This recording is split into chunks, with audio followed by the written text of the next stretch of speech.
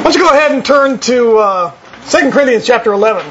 There was this guy, when I was in high school, I swam, and there was this guy, we all had nicknames, and his nickname was Slick, because nicknames were always sort of assigned. My nickname was Oops, because I had a major screw-up on one of my races, and so they nicknamed me Oops, and it was forced to stick. I had to wear it on the back of my shirt. But his name we gave him was Slick. And the reason we called him that, because this guy, he was a good-looking guy. He was fairly tall, muscular. He was one of our better swimmers. Held a number of records on the team. But he always boasted about his prowess with the ladies. He was always boasting about this girl and that girl that he had gone out with, and how all the women thought he was sexy and all that kind of stuff. And he was also a lifeguard, and we had this position, we all had chairs and stuff, and you would rotate because it was a big outdoor man-made lake. And so you as a lifeguard, you would go sit on the chair, but then there was also two other positions that involved walking. One was called beach patrol, which would simply walk between the chairs, and then the other was called a rover, who would kind of do the same thing, but would also go up on the beach and stuff. And whenever Slick would be beach patrol or rover, you could almost guarantee that every time he stopped by your chair, he would talk about his exploits, how the women all thought he was just awesome. But the funny thing is, we never saw him date. He always talked a big game. He always boasted about how the women all found him gorgeous and loved him. But in all of his years of high school, he never had a girlfriend as far as we know. We never saw him date or anything. And so it was basically just boasting. We're going to talk about that today, boasting, because generally speaking, boasting in the Bible is a very bad thing. It's a negative thing. But we're going to talk about that today. In chapters 10 through 13 of 2 Corinthians, Paul is in some respects trying to deal with these super apostles that had come into Corinth. And these super apostles had come in boasting big games about their credentials. Paul says they came with letters of recommendations. They constantly spoke about each other and puffed each other up with pride. It may be that they talked about their accomplishments at other places where they had taught, but they came in boasting about themselves, and the Corinthians had fallen prey to that. Now that was a fairly common thing in the Greco-Roman culture, because philosophers were almost expected to boast about themselves. Philosophers were supposed to talk about themselves. In fact, the way that the Greeks and the Romans looked at people was that if you didn't boast about your own teaching and intelligence and skills and everything else, then you obviously didn't have enough confidence in yourself and didn't think that what you had to say was anything of any value. They placed an awful lot of emphasis on style and form and fashion and not much on content. And so these people had come in, and the Corinthians, like you might expect, began to follow them. As part of this, as these men would come in, they boasted about themselves, but they also started knocking Paul. They would make comments, we're not exactly sure, but we can surmise from the text that they had a problem with Paul working with his hands, because you see, philosophers in Paul's day didn't work. Their work was talking. And so to work with your hands was a bad thing. To be a blue-collar worker was a bad thing. And so they apparently had knocked Paul, like, look at him. He works. He's a tent maker. They also appear to have slammed Paul on his oration skills. Paul had already told the Corinthians that he didn't come to them with fancy words and a lot of rhetoric and style. He came just preaching Christ. Well, these false super apostles apparently were disparaging Paul, saying, when he comes, he's just so weak. Doesn't come with all this flash and flair. When you think about today, what makes so many of our popular Bible teachers and others popular is the style that they come with. And it's not always a bad thing. We all enjoy somebody who can teach, and in some respects will keep our attention as they teach. But these men, these false teachers, were apparently trying to encourage the Corinthians to abandon Paul for them instead, and were using disparaging things. And so what we find today is Paul's going to do some boasting himself to counter that. Now, we saw last week that Paul started that to some degree. He said, put up with my foolishness here. I'm going to go ahead and boast for a little bit. But he didn't do a lot of boasting last week. He's going to do it today. But he told us last week why he was willing to boast, even though it was considered foolishness. One was he did it because of his concern over their well-being. In other words, in order to counter these false teachers, he would need to boast to some degree. He would have to tout his credentials to counter their claims. So he did it out of concern, but then secondly, he did it to protect them. In other words, Paul boasted about one very specific thing last week, which was that he didn't charge for the gospel, like the false teachers did. And he did that so that he could sort of take their platform away from them. In other words, they would come in boasting, they would charge, and Paul would say, I'm not going to give them that opportunity. They're going to have to compare themselves to what I do. I provide for my needs and the needs of my men. I work hard so that I'm not a burden to you, but these people have been a burden to you. And so Paul sets himself up in contrast. Well, today we're finally going to see Paul sort of drop the hammer, if you will. So the first thing I want us to see is that Paul resisted boasting in himself. And because of that, it made him look weak in the eyes of the Corinthians when they compared him to the false teachers. So that's part of what Paul dealt with, was that he looked weak because he did not boast. And for some, that becomes the motivation to boast, does it not? They don't want to look bad. Slick wanted to look good among all of us. Wanted us to think very highly of him. Wanted us to think that he had it with all the ladies. So he was driven to boast because otherwise he felt weak. Felt like maybe he wasn't as popular. They always talk about that, how people, when they bully, when they cut others down, oftentimes it's because they don't feel good about themselves. At least that's what people tell us. It's from a place of weakness. So look at what happens in verses 16 and 17 of 1 Corinthians chapter 11. He says, again, let no one think me foolish, but if you do, receive me as foolish, so that I may also boast a little. What I am saying, I am not saying as the Lord would, but as in foolishness, in this confidence of boasting. The word Paul uses there to boast simply means to express an unusually high degree of confidence in someone or something. It means to speak highly of somebody. And so Paul basically says, go ahead and just put up with a little bit of foolishness here as I talk about myself in high fashion. As I, in some respects, speak highly of myself. It's used in both a positive and a negative way in the New Testament. In fact, I'll give you some examples. In chapter 7, verse 4 of the same book, Paul says, great is my confidence in you. Great is my boasting on your behalf. I'm filled with comfort. I'm overflowing with joy in your affliction, or in all affliction. He says a few verses later, for if anything, I have boasted about you. I was not put to shame, but as we spoke of things to you in truth, so also our boasting before Titus proved to be true. He says in chapter 8, therefore, openly before the churches, show them the proof of your love and our reason for boasting about you. So Paul's used this word elsewhere here to talk about how he's boasted about them. That's a good thing in the Scriptures. We're supposed to boast about others, to speak highly of others. However, in the opening verse of our passage today, we see that Paul's going to do something a little different. He calls it foolishness, because in this case, Paul says he's going to boast about himself. Notice, too, that he writes that this is not something the Lord would do. What I'm saying, I am not saying as the Lord would, but in foolishness, in this confidence of boasting. In other words, he's basically saying, I don't feel right about this. I don't feel comfortable with this, because it's foolishness for me to have to boast about myself. But it's also not something that's befitting of Christ. It's not something Christ would do.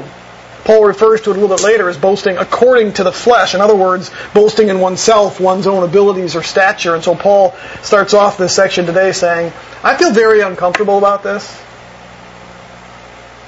It's foolishness. It's not something Christ would do. Look at verses 18 through 19.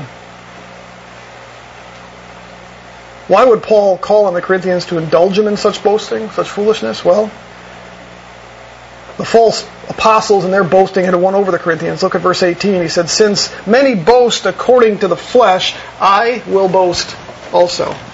For you, being so wise, tolerate the foolish gladly. That's a little knock there. It's a little irony.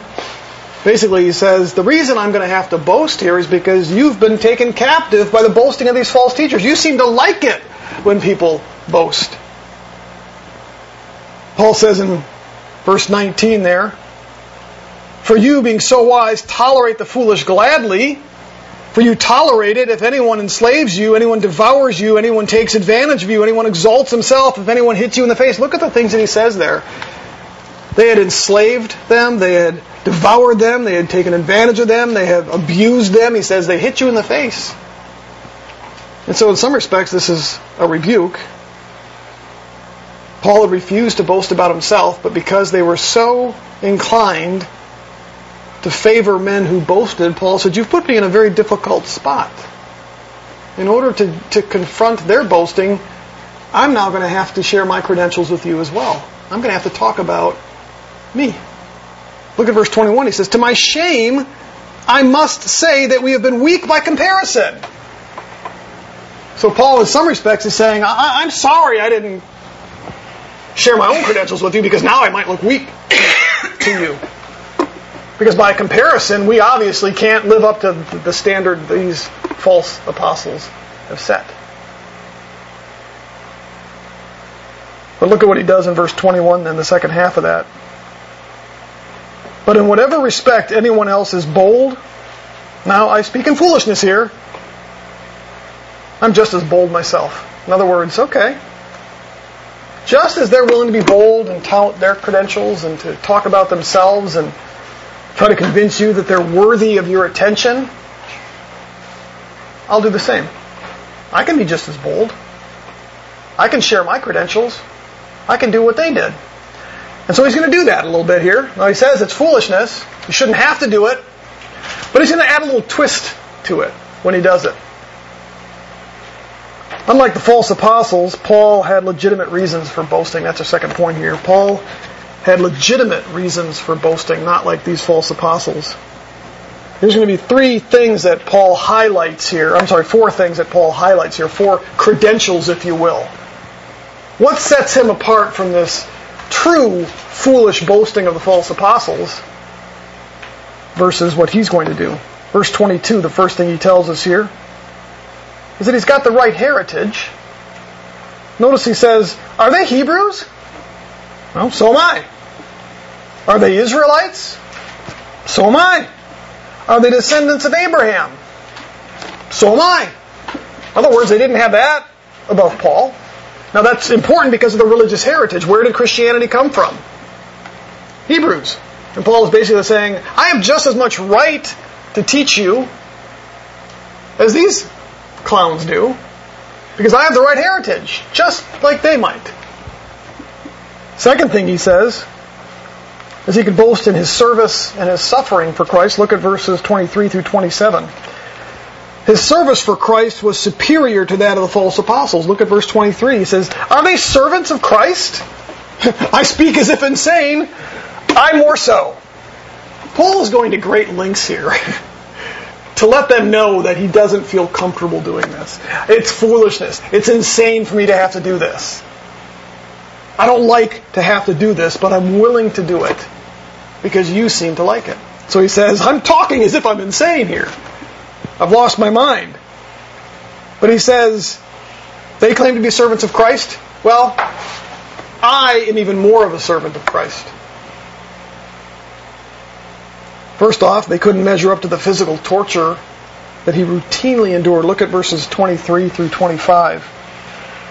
Are they servants of Christ? I speak as if insane. I more so. In far more labors, in far more imprisonments, beaten times without number, often in danger of death. 5 times I received from the Jews 39 lashes. 3 times I was beaten with rods. Once I was stoned. 3 times I was shipwrecked. A night and a day I have spent in the deep. How's that for a list of credentials, folks? Did you catch all that? The Romans believed that you could whip a man 39 times without killing him. The 40th would take his life. I doubt that's specifically technically accurate, but it just basically means that oftentimes men would die from the lashings they would receive. And so even the Romans put a limit on it to try to prevent them from dying. And what they're talking about, what Paul is talking about here, is not just being whipped. It's the same scourging that Christ received. It's where the flesh was torn from the body and bones were exposed. Often put a person into shock. Paul says that it happened to him how many times? 5. times Paul had to suffer that. He says there are 3 times where he had been beaten with rods. He was even stoned one time. Something that was reserved for adulterers and others. He says he was shipwrecked. Spent a few days sleeping or trying to float in the ocean.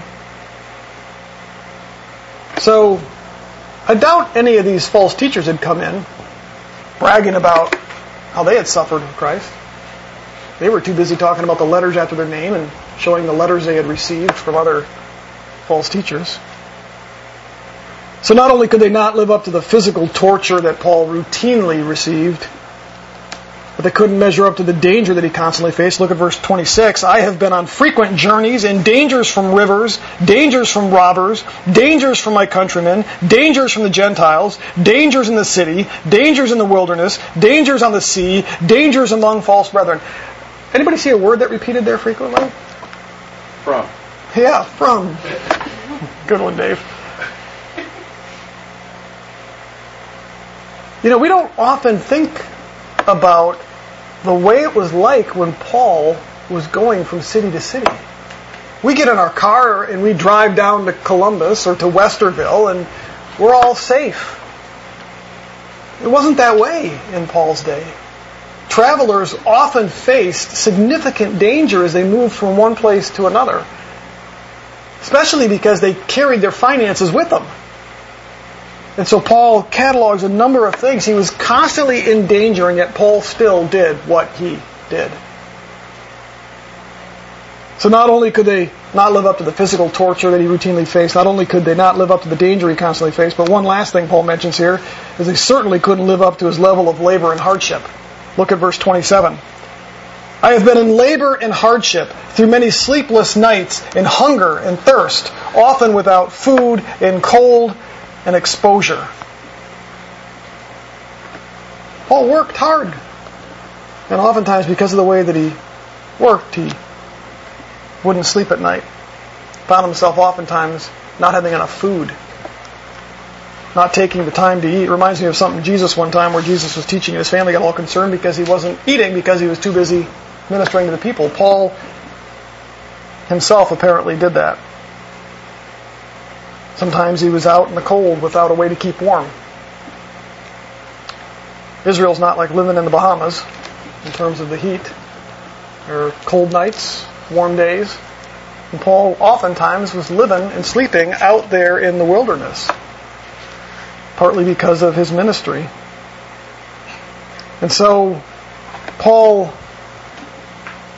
says not only does he have the same heritage, if you will, that these false teachers did, but his service and suffering for Christ was much more significant than theirs. The third thing he was able to boast about here was his deep concern for the church. Look at verses 28 through 29. I'll just read those. Apart from such external things, in other words, as if that's not enough, apart from some external things, there is daily pressure on me of the concern for all the churches. Who is weak without my being weak? Who is led into sin without my intense concern? So Paul basically says, on top of all of these things, I've got the emotional stress and pressure because of the concern, the intense, deep concern that I have for the church. Now, the reason this is important is because Paul almost always describes false teachers as only caring about themselves. In 1 Timothy chapter 6, Paul describes men like these men here using their fake righteousness as a means for personal gain. They were in it for themselves. Sound an awful lot. These guys that would come in with their fancy outfits and all their rhetoric and their letters of recommendation, charging a fee, it's because they were in it for themselves. It was a business. He repeats in Romans chapter 16 that they only serve their own personal interests rather than the interests of Christ. 2 Timothy chapter 2, he describes these false teachers as those who upset the faith of God's people. In other words, in almost every single instance where false teachers are spoken about in the Scriptures, They're in it for themselves. They're not in it for Christ. They're in it for themselves. They're not in it for the body of Christ. It's all about them. So Paul says, these false super apostles have nothing on me because I have deep concern for the church. They don't. They're in it purely for themselves. Does it sound at all maybe like some within the church today? You know, I've been reminded time and time again, oftentimes, on how book publishing works within Christian circles. There was a famous pastor who's fallen from grace a few years back. He's back in the pulpit now, but he had come out with a brand new book, and as a way of getting that book to be on the bestseller list, the church and others bought up massive numbers of copies to give away. And they do that because it makes that book that appear to be a bestseller on the bestseller list, and then you use that to market, saying, look at how many books I've sold. Now everybody wants to buy a copy because everybody else has bought a copy. And it's actually frowned upon, especially within Christian circles. But he was caught red-handed doing it and called out on it. Was that book really designed first and foremost to benefit and help the church, or to enrich the pockets of the one that wrote it? I would argue probably the latter. It's often very common in the church, the way that things are done. It's about financial things and not deep concern for the church. Not always. But Paul says these false super apostles, it's all about themselves, but I've got deep concern. So his third thing he boasts about is his deep concern for the churches. Paul tells us very clearly he was not motivated by his own self-interest, but his concern for God's people. He says he struggled with it. When people sin, he says, I'm concerned about their sin. He's like, when people are weak, I become weak as well. Why? Because I'm emotionally engaged with the people that I minister to. I have deep concern for them. The last thing, the fourth thing that Paul boasts about here, is the superior revelation which he had received. Look at verses. Well, let's go ahead and read down through. We're going to jump down to chapter 12. Paul says in verse 2 of chapter 12, I know a man in Christ who 14 years ago, whether in the body I do not know or out of the body I do not know, God knows, such a man was caught up to the third heaven. And I know how such a man, whether in the body or apart from the body I do not know, God knows, he was caught up into paradise and heard inexpressible words which a man is not permitted to speak. On behalf of such a man I will boast. But on my own half I will not. Or behalf I will not. What Paul does here is he tells us his fourth boast about how God had given him special revelation. Something these false super apostles hadn't received. Now what's interesting about this is Paul lists these things off, but he calls it foolishness. Paul should not have had to have boasted about these things. But because they had fallen in love with these false apostles, Paul decides to show how they really measure up to him. But again, he was uncomfortable in doing that. And the reason he was uncomfortable is because Paul would actually prefer to boast in something else. And that's our third point today. When compelled to boast, Paul chose to boast in his weaknesses instead of his credentials. What he's just done was mere formality. He was compelled to do it. In fact, Paul tells the Corinthians he had been compelled to do it. Look at verse 30 of chapter 11. He says, if I have to boast, I will boast of what pertains to my weaknesses. In other words, he was compelled. If I have to boast, if you're going to make me do that, then I'll choose to boast in my weaknesses. Look at chapter 12, verse 1. Boasting is necessary, though it is not profitable.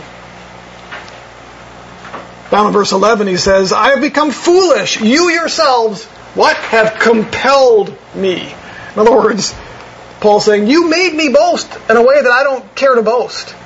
I don't like to talk about myself. Because I much prefer to do something different, Paul says, verse 30 of chapter 11. If I have to boast, I will boast of what pertains to my weaknesses. Not my credentials, but my weaknesses. We're going to see three reasons why Paul preferred to boast in his weaknesses rather than his strengths.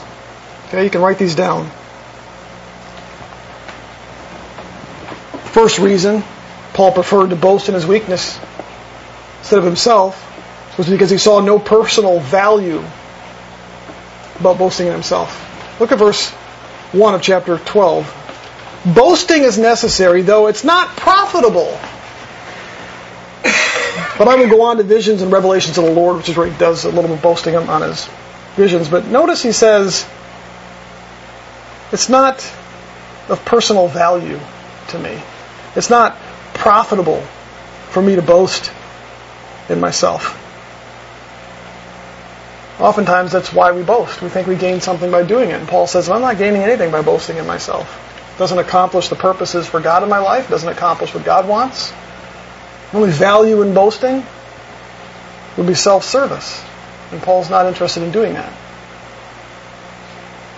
So I guess for us the charge would be, when we boast in ourselves, is it because we find some kind of value in doing so? Paul says there is no value in that.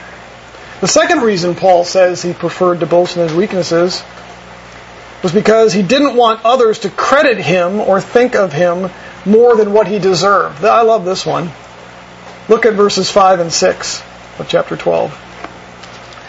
On behalf of such a man I will boast, but on my own behalf I will not boast except in regard to my weaknesses. For if I do wish to boast, I will not be foolish, for I will be speaking the truth, but I refrain from this so that no one will credit me with more than he sees in me or hears in me. In other words, Paul is saying, I don't want others to think more highly of me than they should. Isn't that really the reason why people boast? They want themselves to look good in the eyes of other people. So they talk themselves up, and Paul says, you know what? I don't want to make myself seem bigger than life and get more attention and whatnot than I really deserve. In other words, I would much rather that they simply see in me what they hear me teach and what they hear me say. In other words, Paul wanted to be evaluated based on what people genuinely saw in him, not what he did to puff himself up or to make himself look good. Like I said, as we go back to Slick, he always told us about all of his exploits, but yet we never saw that in him. His personal image didn't seem to fit what we knew of him.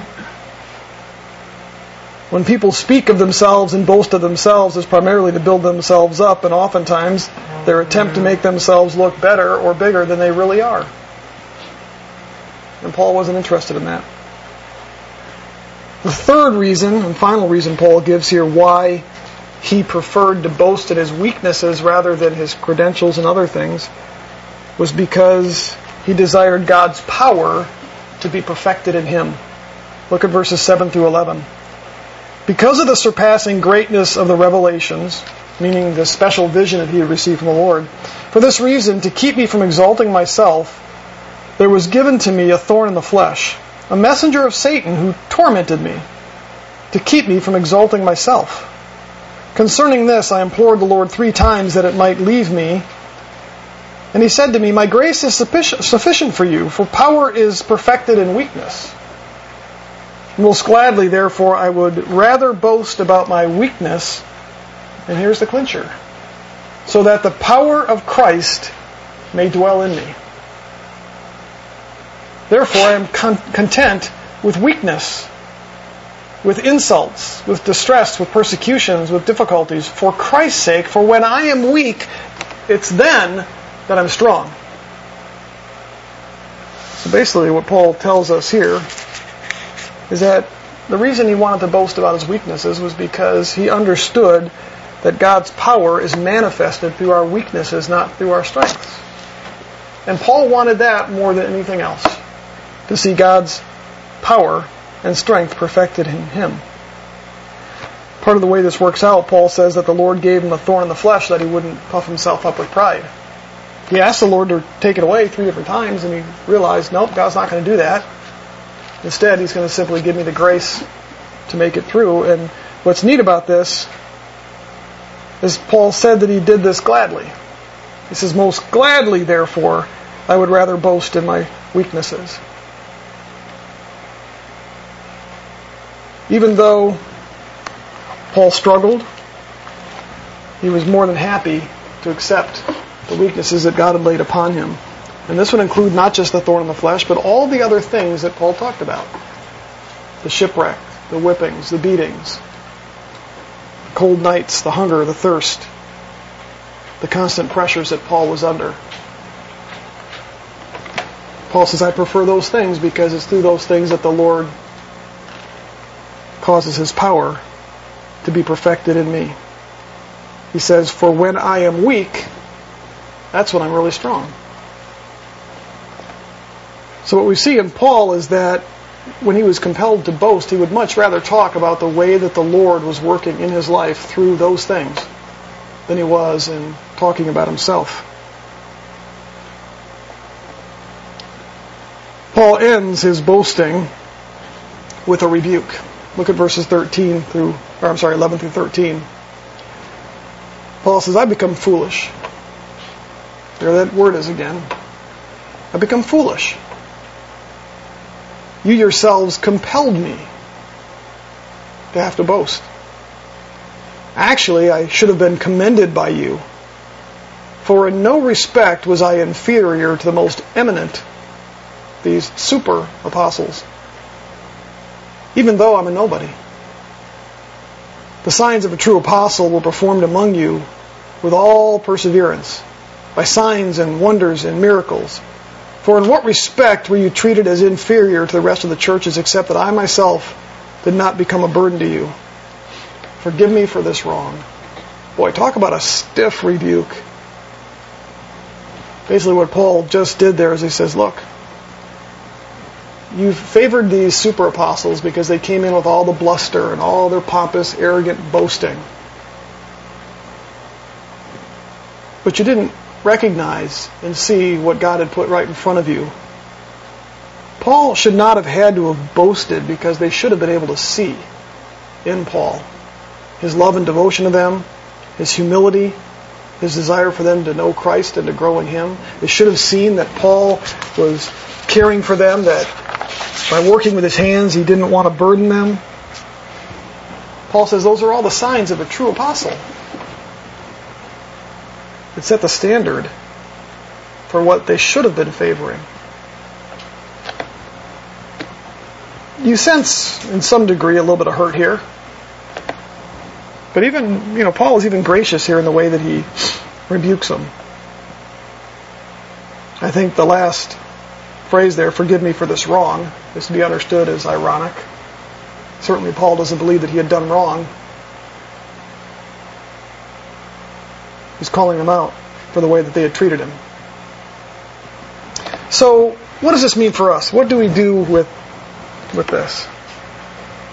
Well, obviously, Paul is telling us that we shouldn't be boasting in our own abilities, our own skills, our own accomplishments or credentials for the purpose of building ourselves up. Now, clearly, Paul's not talking here. Kimberly, I think I shared last week, filled out an application for a job. And one of the questions on there is, why should we hire you? And she struggled a little bit with that. I don't like to talk about myself. Well, is what Paul did here with talking about his credentials, was that really arrogant boasting? No. It was driven by a whole different purpose. Talking about his abilities and his skills or whatnot here, primarily because he was compelled to do so. It was a defense for himself. So it's not wrong for us to say, hey, I'm qualified for this. But where it crosses the line is when we begin to boast about ourselves and puff ourselves up and talk about ourselves, and when we take too much pride in things that have happened in our lives and we simply take credit for ourselves and don't recognize the Lord's work in all of that. And rather than doing that, what we should do is we should boast in our weaknesses.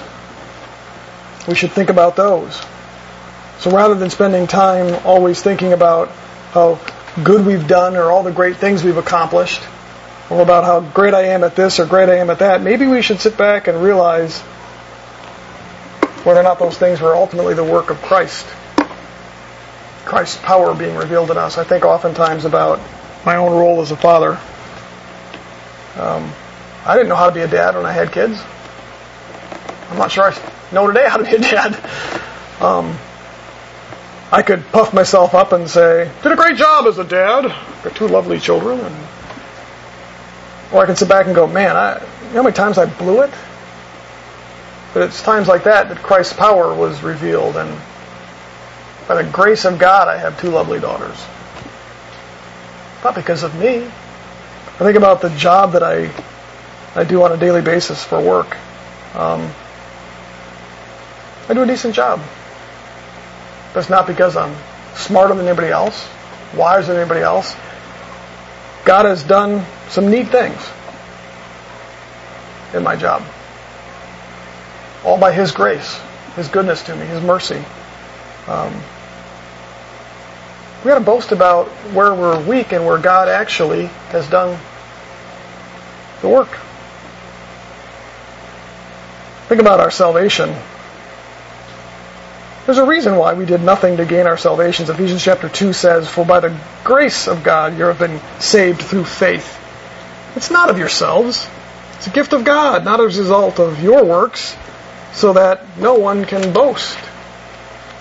So our salvation certainly isn't of our own making. We can't say, well, I made the decision. I came to Christ. No, God called you. You responded. I think about that today, how I ran from Christ literally for at least 6 months, begging for God to do something in my life because life was not what it should have been. Some guy trying to share the gospel with me almost on a weekly basis, and I kept telling him, not interested, not interested, not interested. After 6 months, I finally went, okay, I'm interested, talk to me. I did everything I could to run, but God said, no. I can't boast in that, can I? That was all God. Paul wrote that the gospel excludes our ability to boast in ourselves. Romans 3:27 says, where then is boasting? It's excluded. By what kind of law? Of works? No. By the law of faith. What's interesting about that, though, is it does tell us we now have a reason to boast. Romans chapter 15, verse 17 says, therefore, in Christ Jesus I have found reason for boasting in things pertaining to God. So where is it that the Christian should boast? We live in a culture and a society where, much like the Corinthians, we boast. We're expected. In fact, we're told, if you don't, you have low self-esteem. Look at our president. Part of what makes our president so offensive to many is because of the way that he boasts. But if you think about it, one of the reasons I think he got elected was partly because people liked that, were drawn to that to some degree. Christians, however, should be the direct opposite, should we not? When people hear us talk, when people hear us boast, what should we boast in? Should we boast in ourselves? Boast in our own accomplishments? I think like Paul, if people were to boast about the number of churches that Paul had planted, if they were to boast about the number of letters, I think if Paul were sitting here and say, wow, cool, Paul, you know how many letters you wrote? This is really neat. They're still here. You know how many churches you planted? You know how many people came to Christ because of you? Paul would probably be a little embarrassed. He would reflect back and say, that's all Christ. That's not me, that's all Christ. It's all Christ. So as Christians, that's really what ought to identify us, is when people see us. Do they hear us boast about the things that Christ has done through our weaknesses? Or do they hear us boast about ourselves, the things that we've accomplished? I think it helps set the mindset for us of where our boasting ought to be.